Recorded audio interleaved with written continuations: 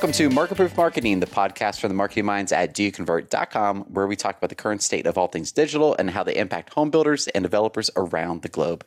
We're not here to sell you. We're here to help you and try to elevate the conversation.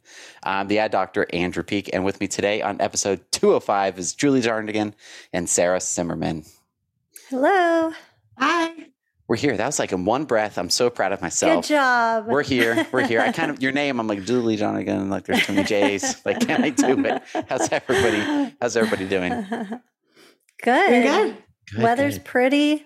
Oh man, we're like right before a cold front. So it's like 20 to 30 mile an hour winds outside, which this is when we would normally lose some power for like half a second because most of our power lines in our area are above ground, like hanging on the power poles and everything like that. So I'm like, oh goodness, perfect timing, little storm. Yeah, knock on wood.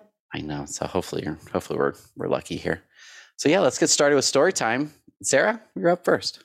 Yeah. So I was talking to my mom on the phone the other day, and she was telling me all about her friend's daughter that's been searching for a house here in the Phoenix area. Ooh. She's been searching for a while, and of course, having trouble finding a house. She's looking at market. new build, resale, all that crazy stuff. But she's a first-time home buyer, and just recently she found out that with all the price increases and interest rates combined, she kind of has to start her whole home search over. No. Yeah, because she's now kind of priced out of where she was looking. Yeah. And I think all of the builders are at least already, I know I heard one on a call this week, is starting to kind of experience that.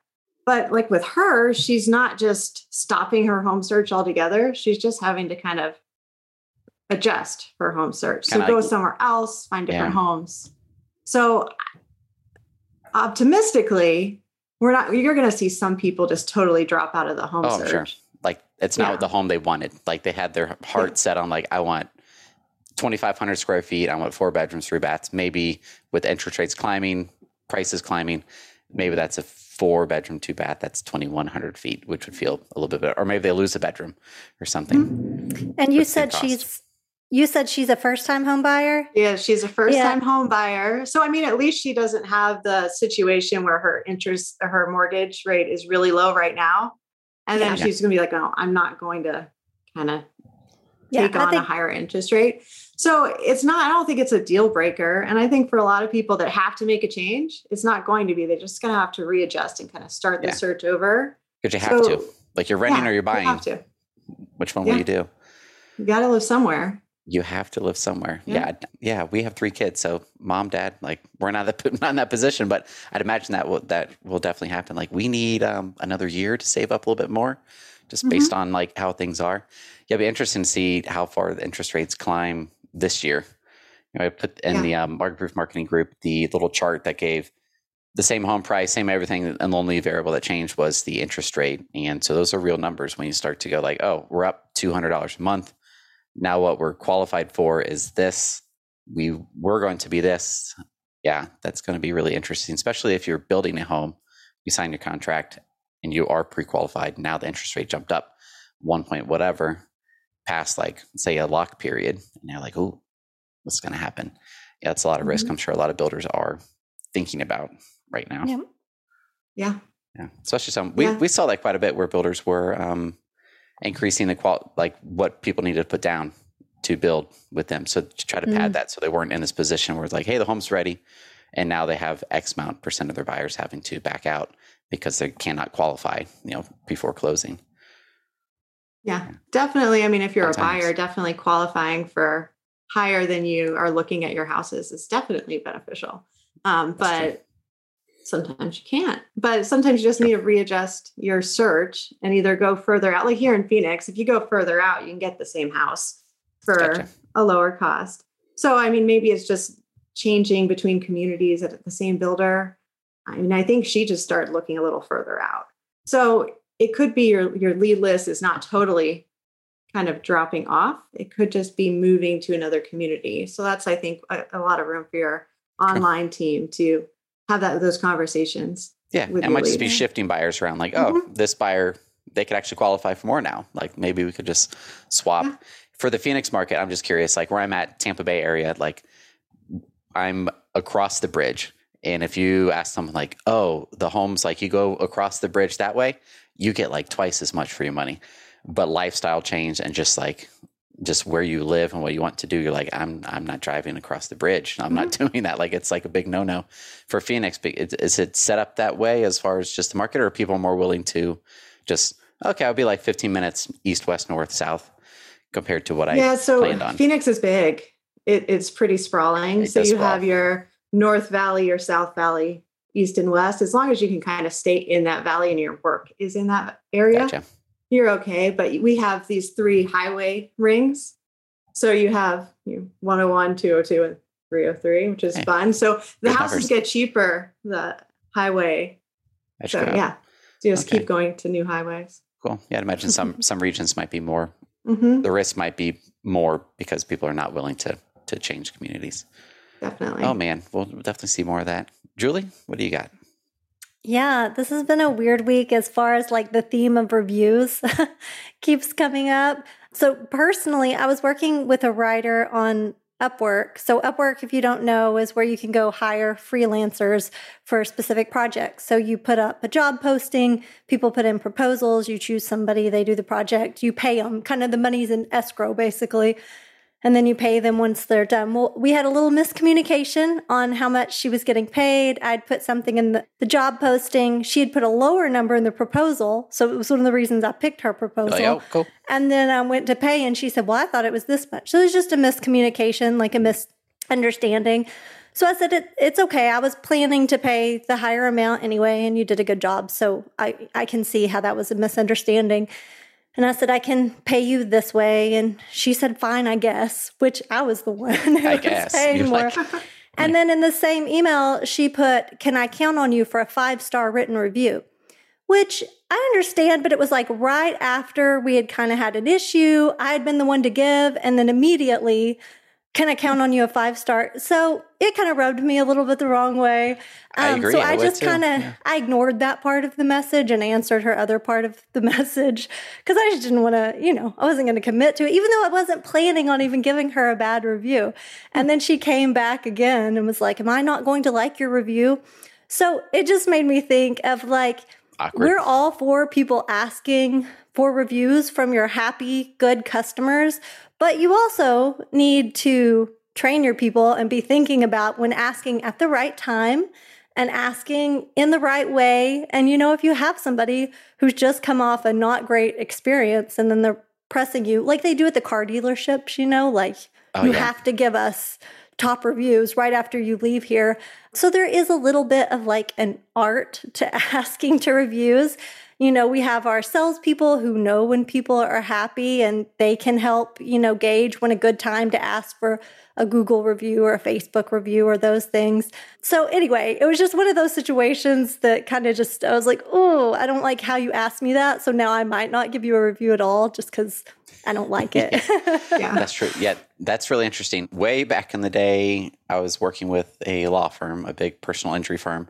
So I went to the office to visit, just saying hi, whatever, all this sort of thing. So I go to the back office where they're like, they have like strategy going down. They got all this stuff on this super cool looking conference board that's like glass and all this stuff. And then leaving there, every single door leaving, ask for a review, ask for a review, ask for a review. I'm like, this is really interesting. Sure enough, they had tons and tons of reviews. They were all great reviews. But like you said, you need to ask at the right time. The right person needs to ask. And I'm thinking like my experience with building, if this person asked for a review, oh yeah, you were great, 10 out of 10. This other person, I'm like, no, you can go to somewhere else, like get out of here. Like we're never talking to you again because this person over here is the one that like saved everything and was like there for us, or at least had some empathy as far as like, instead of like, here's the facts, take it or leave it. This is the way we build homes. The other one's like packaged up the same message, but really nicely. So like, oh, we're the first time home builders or whatever the word would be. We don't know anything because we're not educated. We don't have the experience of building a home with someone. So she like brought us along the way. It was an OSC. I'm sure everyone listening, not surprised by that. And then the superintendent on site, he's used to working with trades. I felt like he was amazing with trades. I think he did a great job.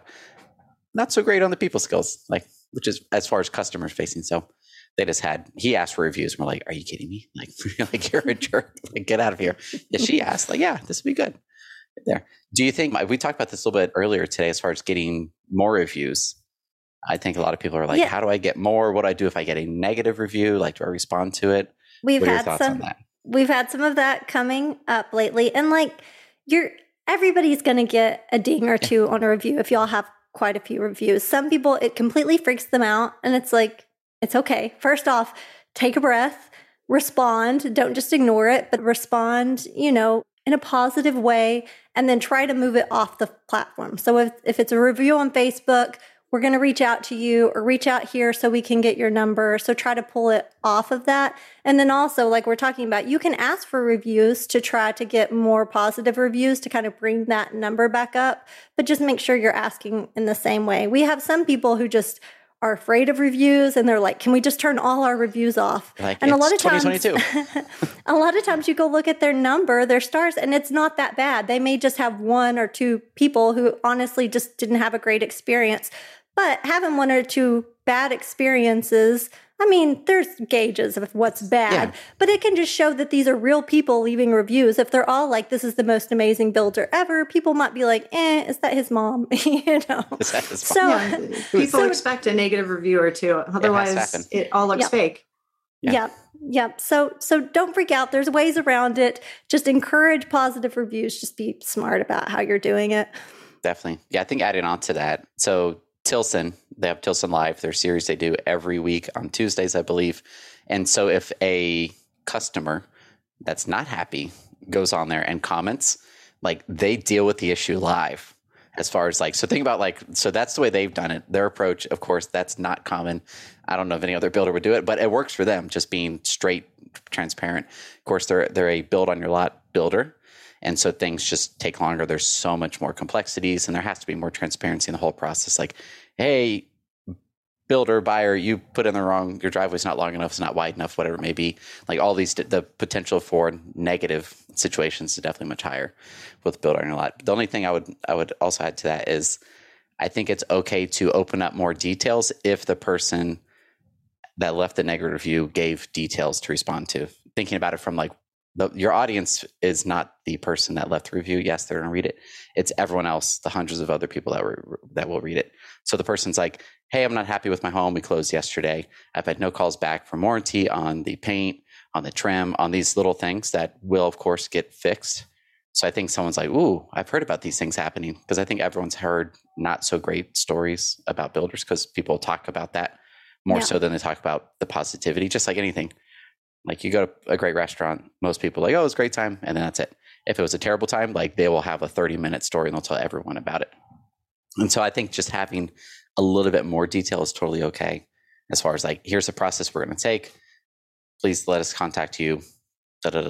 Just like you said, Julie, like phone number. And that requires some communication among departments. Yeah. So that's another thing. You might have to get warranty and the builder, you might have to have a quick conversation. So you're not saying something in the comment that's exactly opposite of what, because sometimes they go different places trying to get different answers. So just to make sure it's a little bit of a pain, but sometimes you have to have a little powwow with whoever's involved, figure out what the situation is, then craft your message and take the emotions out of it. I think this is like the perfect example for like, you need that customer advocate position. What do we call it? The customer experience. I like advocate because like they really are. They should be the advocate for the customer, which then puts just their framing of every situation. It's like, what does the customer need? Not thinking like profit and keeping this person happy and this person happy. Those things are important, but their framing of being the advocate, I think, will balance with the other decision makers in the room. So if they think from that aspect, I think the conversations will be good. And if everyone's getting heated about it, like this person's crazy, like no one cares. Like people are reviewing like and reading the reviews, like they don't know that person's crazy. They could be crazy. But if you say they're crazy in the response, like that would be the worst thing in the world to do. Like, why would you do that? Oh my goodness. Yeah, that'd be nuts. So onto my story. It's just YouTube marketing, which is, I think it's getting more common. We have quite a few builders that do it. And I had a conversation earlier in the week, just as far as expectations, like what should we expect from YouTube marketing? So I just had some bullet points in my brain. You're not going to get that many clicks from it. Like that's, people are on YouTube to stay on YouTube, unless it's like a impulsive thing for them to do. Like let's say for me, I get solar ads all the time living in Florida, because the financing for it is like not expensive whatsoever. We have a lot of sun. So like we're set up for solar. So every time on YouTube, I get a solar ad, it seems like, and it's like, click here to get your free solar estimate. It takes 30 seconds, da, da, da, da, da. Kind of spammy feeling. We as builders don't have things we could say like that. Like click here to get your what? There's nothing to click here to get anything.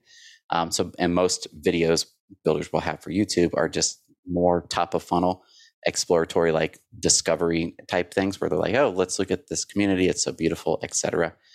So what I would look for as far as like, how do we compare performance of videos? It's just like the watch rate, 25, 50, 75, 100%. Like, are they actually watching the video? And if there's a big drop off, you could then set up better videos. There's definitely videos that are better for YouTube and some that are terrible for YouTube. I think it's the easy examples are the ones that are terrible. If you have like a walkthrough of a home or even a community, and if all you hear is like pretty stock music playing in the background, it's like, okay, and then what? Like, and then skip. So I think a voiceover is 100% necessary for YouTube, or at least have a visual story on there versus just like the camera pushing through the front door and like, oh, here's the beautiful fireplace, here's the kitchen. I think people are used to that. So something that is different than usual, but I think the voiceover is the way to go. And you should be able to get cost per views. So CPV, we're not looking at cost per click, but CPV down to like a penny. This, of course, depends on the audience size. So like a penny or 2 cents or 3 cents is definitely possible. Like that's what we hit all the time. We have like a quick little strategy to get there. I'll share it. It's not complicated. You can't start there. You have to start with a higher cost per view, and then you just need to lower it over time. And sometimes you'll just, okay, I lowered it too much, and now there's no views for today.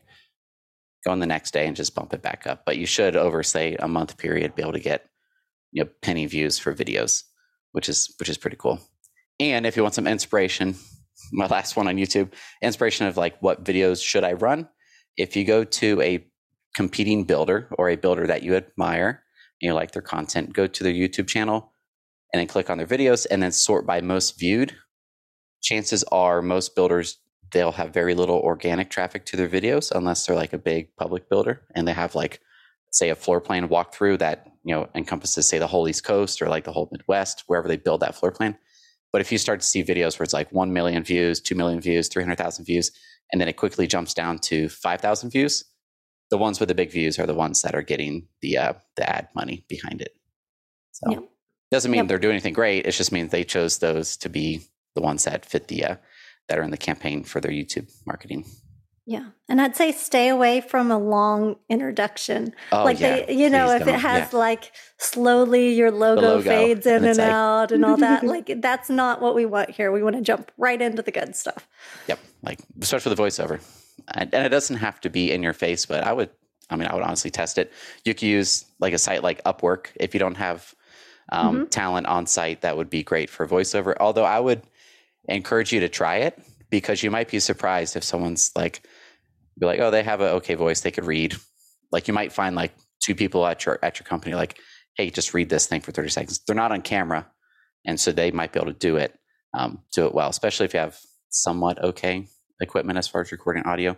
Nothing crazy, like $100 mic, which I think a lot of people, I say that not everyone has that, but it's not terribly uncommon to have like a little bit better audio equipment. And that could save some money if you wanted to try like, hey, let's try 5 different voiceover intros for this community. But you could also just go to Upwork and find people to do that. Upwork or I had a couple of people at my builder that I talked into doing voiceovers. Oh, yeah? Did you have to bribe them in any way? Not really, no. Oh, there you go. Yeah, see people. They were excited. They were nervous at first and then excited and proud of their work. So it was awesome. There you go. Yeah. Especially, I think you'll be surprised, like, oh, that person could read. Welcome to Market Proof Marketing or whatever it may be. Like, oh, say it again. Just have them. I found just like letting people do it, like record the voiceover by themselves tends to work a little easier because then you're not looking at them. There's no pressure if they stumble. Like, hey, it's on. Like, when you're done. I'll cut through the audio. Hopefully, it's not. Well, it took me a lot of tries, and it's like 30 minutes of you combing through stuff. Like, oh my goodness, we're good. Okay, perfect. And now a quick word from our supporting partner, Opendoor. Home builders, do your customers need to sell before they buy? Have they found the perfect new build home, but they need to sell their current home first? Connect your customer with Opendoor, and they'll receive a preliminary offer within minutes. Go to opendoor.com/doyouconvert to learn more about how you can partner with Opendoor. And now on to the news. The first one, this one's I'm super excited for. Summit VIP tickets will be released April 14th. Yay. Who's ready? Who's ready? I'm ready. It's in Phoenix. I'm ready to go to Phoenix. I think it's because I live right here by the beach, but I think the desert, I want some dessert right now. The desert landscape is like, maybe it's, I've only been twice, I think, to desert land. 3 times, Vegas a couple times, but like, I think it's amazing. Like you're probably I've been used to here it, for a while and it's still pretty. See the beach is just like, it's the beach. Now, Hawaii beach, okay, beautiful. Like where I'm at, like it's amazing. We have top beaches in Florida and US, all that stuff, but the desert, mountains, all that stuff. I'm like, oh, this is really pretty. But that's not why you should go. You should go because of the summit. But it's at the Canby Hotel. We're taking over like the whole thing, which I think is super cool. If you're at the Gaylord Texan last year, huge, giant facility, right? So we were like in this little corner over this way. It was still an amazing time. This one, I think there's like 250 rooms. So you think about that, we have on average around 200 people that show up. So like we are the hotel, and it's like going to be Do You Convert, the whole thing. It is going to be amazing. So make sure you sign up for the VIP list. I think this year, based on just feedback I received, like via LinkedIn and Instagram, different people, like it seems like it is going to sell out probably against the VIP list. Yeah, it sounds like it. I feel like I'm hyping it up, and like I could be lying right now. This is marketing, but like I'm like, ooh, okay. There's an X amount of tickets available. Okay, there's this many people. I won't say how many people are on the VIP list. That's not fun. It's a secret. Just like your list is a secret, builders, when you have coming soon communities. Like it's a secret. Just in case, get on the VIP list so that you don't. Emails will be sent out. Go and get it planned, get it pre-approved ahead of time. Yeah, it's going to be a great time. And 99.9% sure the entire DYC team is going to be there, which will be a lot of fun. Be fun. Yeah, I'm looking forward to that because we don't get to see each other in person all the time. We see each other in Zoom every day, all day, all the time. But yeah, let's go to the next one here. This one is from searchengineland.com. How to set up Google Analytics 4 using Tag Manager. This has been a little bit of a pain in the butt, honestly. GA4.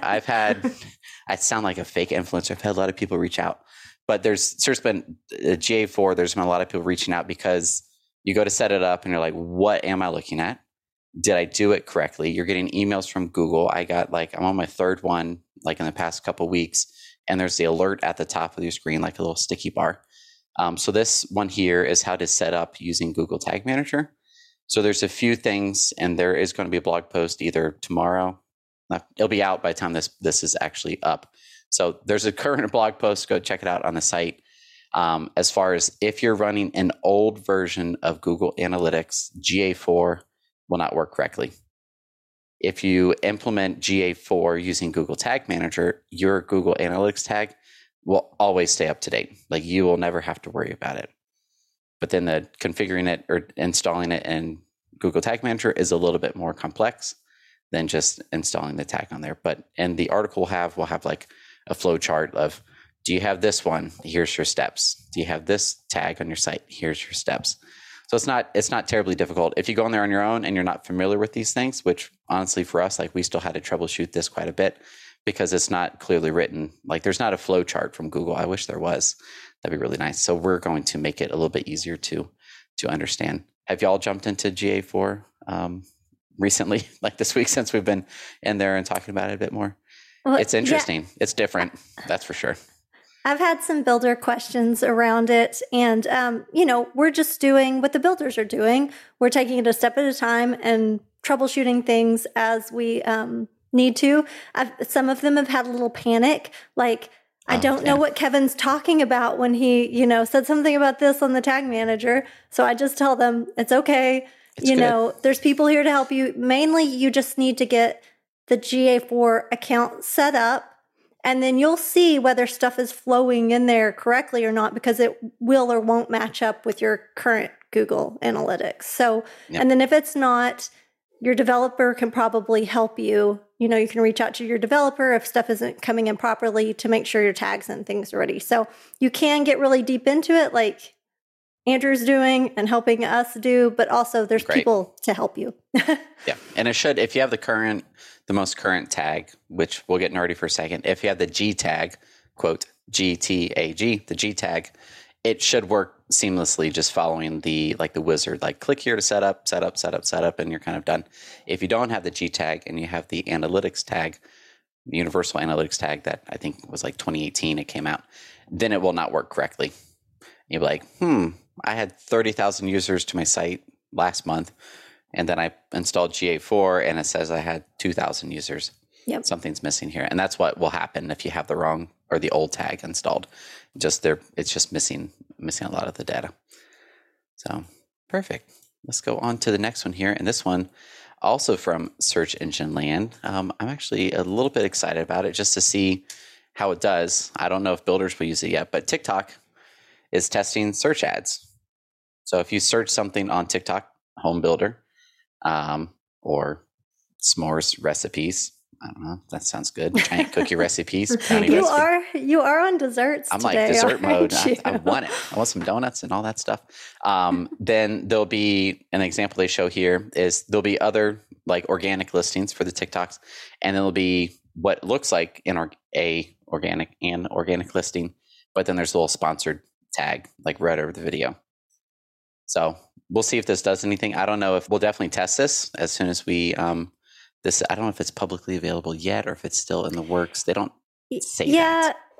There was some confusion on it. Yeah, it looked like it was like accounts that were managed by somebody else, like a marketing firm or something. Mm-hmm. That's what's has access to it right now. It looked like. It would be interesting to see how many people are searching for homes or new homes or home builders on TikTok. And the price point would be like what would make me go like, oh, it's just like an in between of, say, YouTube. We talked about like you will get very little clicks in between like YouTube and like Google. Like we get a little bit more control. It'd be interesting how regional they let this be, or if you just depend on the keywords. Like how's the keyword set up? Are there match types like we have on Google where like if I only want my ad to show if they type in new homes Phoenix or like Phoenix home builders or like Phoenix homes, whatever it may be. Whatever market you build in.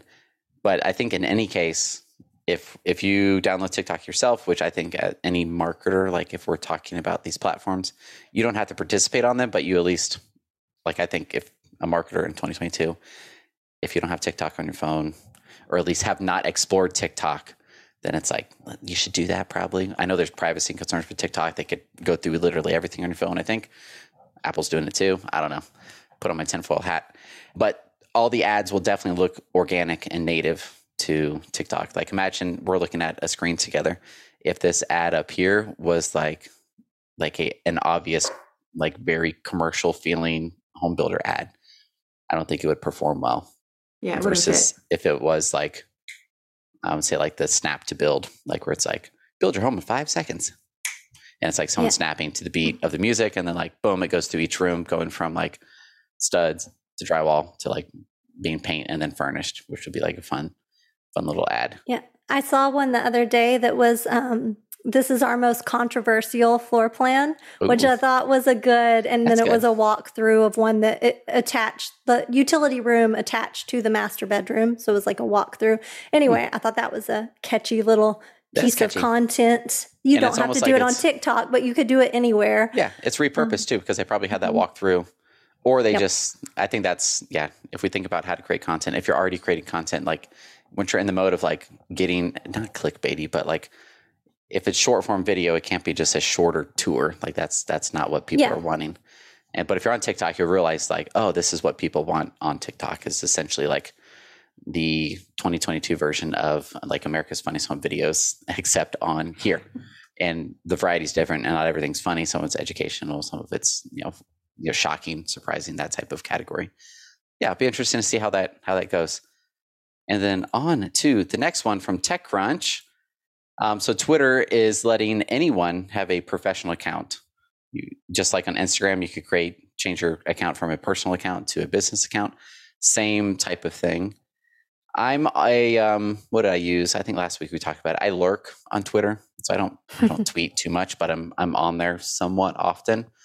It's just too fast paced for me, and I need pictures versus all these words. which is, it's my brain. So this is interesting if you are active on Twitter, whether that's personally or as a business, just having quite a bit better insights as far as what is going on compared to just a personal account. I don't know. There's theories with Instagram, like if you go from personal to business account, they distribute your content differently. I don't know if there's theories with this as well with Twitter. I don't know. But you can turn it back off, it says. So you're not locked in forever. If you turn it on and then decide, oh, it's not showing my content, you can turn it back off. Yep. Yeah, that's always interesting. Do you ever see people are like, oh, I'm shadow banned on Instagram or whatever maybe? And I'm like, no, your content's just terrible. No one interacts with it anymore. And so Instagram and Facebook is just not pushing it as much. Like it's all good. But speaking of Instagram, this one I actually really like, looking forward to it. It's available right now. So there's 2 new ways you can control your feed on Instagram. You could have your people you follow. So that's everybody. If I go to my Instagram right now, I am following too many people. It is, 890 people I'm following. 100 of those are cookie companies. 100 of those are probably cookie people. Yeah. I need to delete those. I'm like, I need them all. And there's builders in there. There's people, there's my builder friends. There's like friends that I've just known. There's family.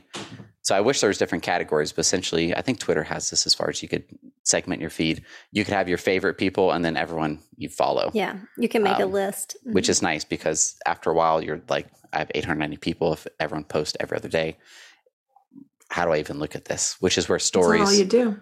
That'd be all you do. Which is where stories. I mean, it definitely, once you start engaging with certain profiles, they'll push those to the top of your feed.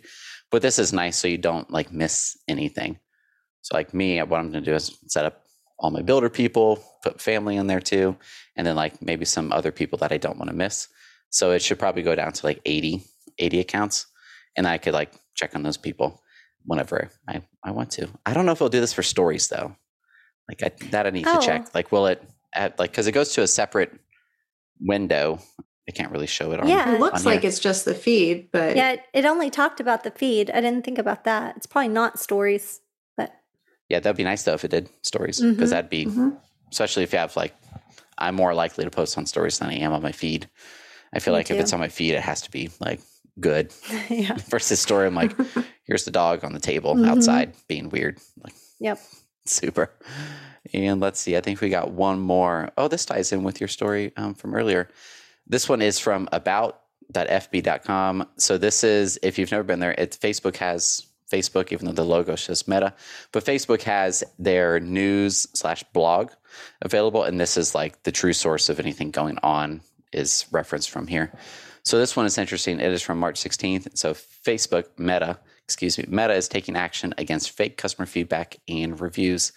So Meta filed a lawsuit against an individual providing fake engagement service directed at Facebook. So this guy named Chad was selling fake reviews to people to either push down a lot of negative reviews or to make their business look like it's successful. So the way I think what most of the customers for this person was probably people doing e-commerce on Facebook. If they're just starting out, they could be like, hey, I have 800 reviews. I'm a legit company. Or if they had terrible service and they were getting negative reviews, they could then work with Chad and pay probably a cost per review and then go from a 3.7 to a 4.1 or whatever their things are. Would we ever recommend to buy fake reviews? No, we wouldn't. No. Amazon is really strict about this, just with books I know, but they also know your connections as far as like, if my mom tried to leave a review in one of my books, somehow they would know that and they would go delete it. Or like, I know I've had some people I've used as like an editor and then they go review the book. Those all get deleted. So creepy. Amazon they really know if it's a real, I mean, of course they know if somebody bought it off of Amazon, but even like unverified ones, somehow they have a thumb on that. Yeah. Random side story with Amazon. There's this local Facebook group I'm in. I talked about it 2 weeks ago where a realtor posted like, hey, I have this home. It's being listed tonight. It's going active. Message me for more info. And he left like 3-2 block home, no flood insurance, and like the extra picture. And you're like, come on. Like he was gatekeeping. He wanted you to reach out to him, which to me, I'm like, that's a waste of time. Like if the price is $450, you have someone be like, hey, my budget's $350. So go, this one's $450. He's trying to get, be a buyer's agent, all that stuff. Anyways, this person posted in the group and they're an Amazon reviewer, which there are like people that are like, they're not paid by Amazon, but I think I forgot the category name, but they're in this tier with Amazon to review product. And he's like, I have all this stuff. It's half off. I didn't buy it, but I'm selling it. I'm like, I think this feels wrong. But he showed pictures and it was like living hundreds of items. I'm like, what in the world is this? But back to the reviews. I think the big takeaway on this is like 100% do not buy fake reviews. No. And quoting from the article from Facebook, this is also a direct violation of Meta's terms, advertising, and page policies, as well as California law. So California is legal. I'm sure in other states it probably is, and probably federally there's an issue there. It'd be interesting if this guy was also selling negative reviews. Oh, I mean, reviews review. Why can't that you? would be interesting. Competitor. For your competitors, crash your competitors. That would be terrible. Don't do that either. Don't do that either. Which Not good. I imagine a lot of people are like, that review is really suspect. Like that doesn't seem right. Like we didn't have that issue pop up, whatever it may be. And so you kind of going down this like hole of like, oh, was that an ex-employee? Was that this?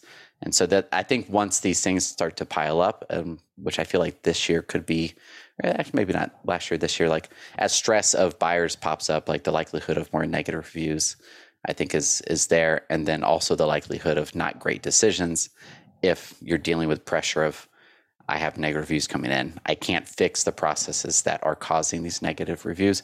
What can I do to counteract them?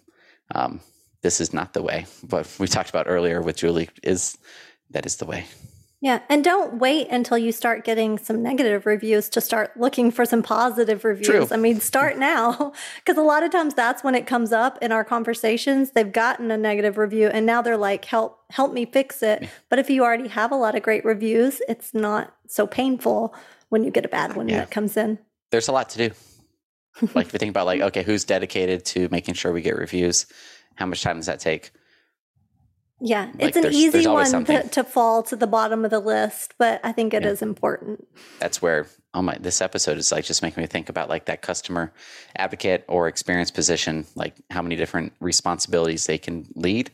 They're not the ones asking for reviews because that would be out of place. I think we all would all agree the best person to ask for a review is whoever interacted positively the most with that customer is the one to ask.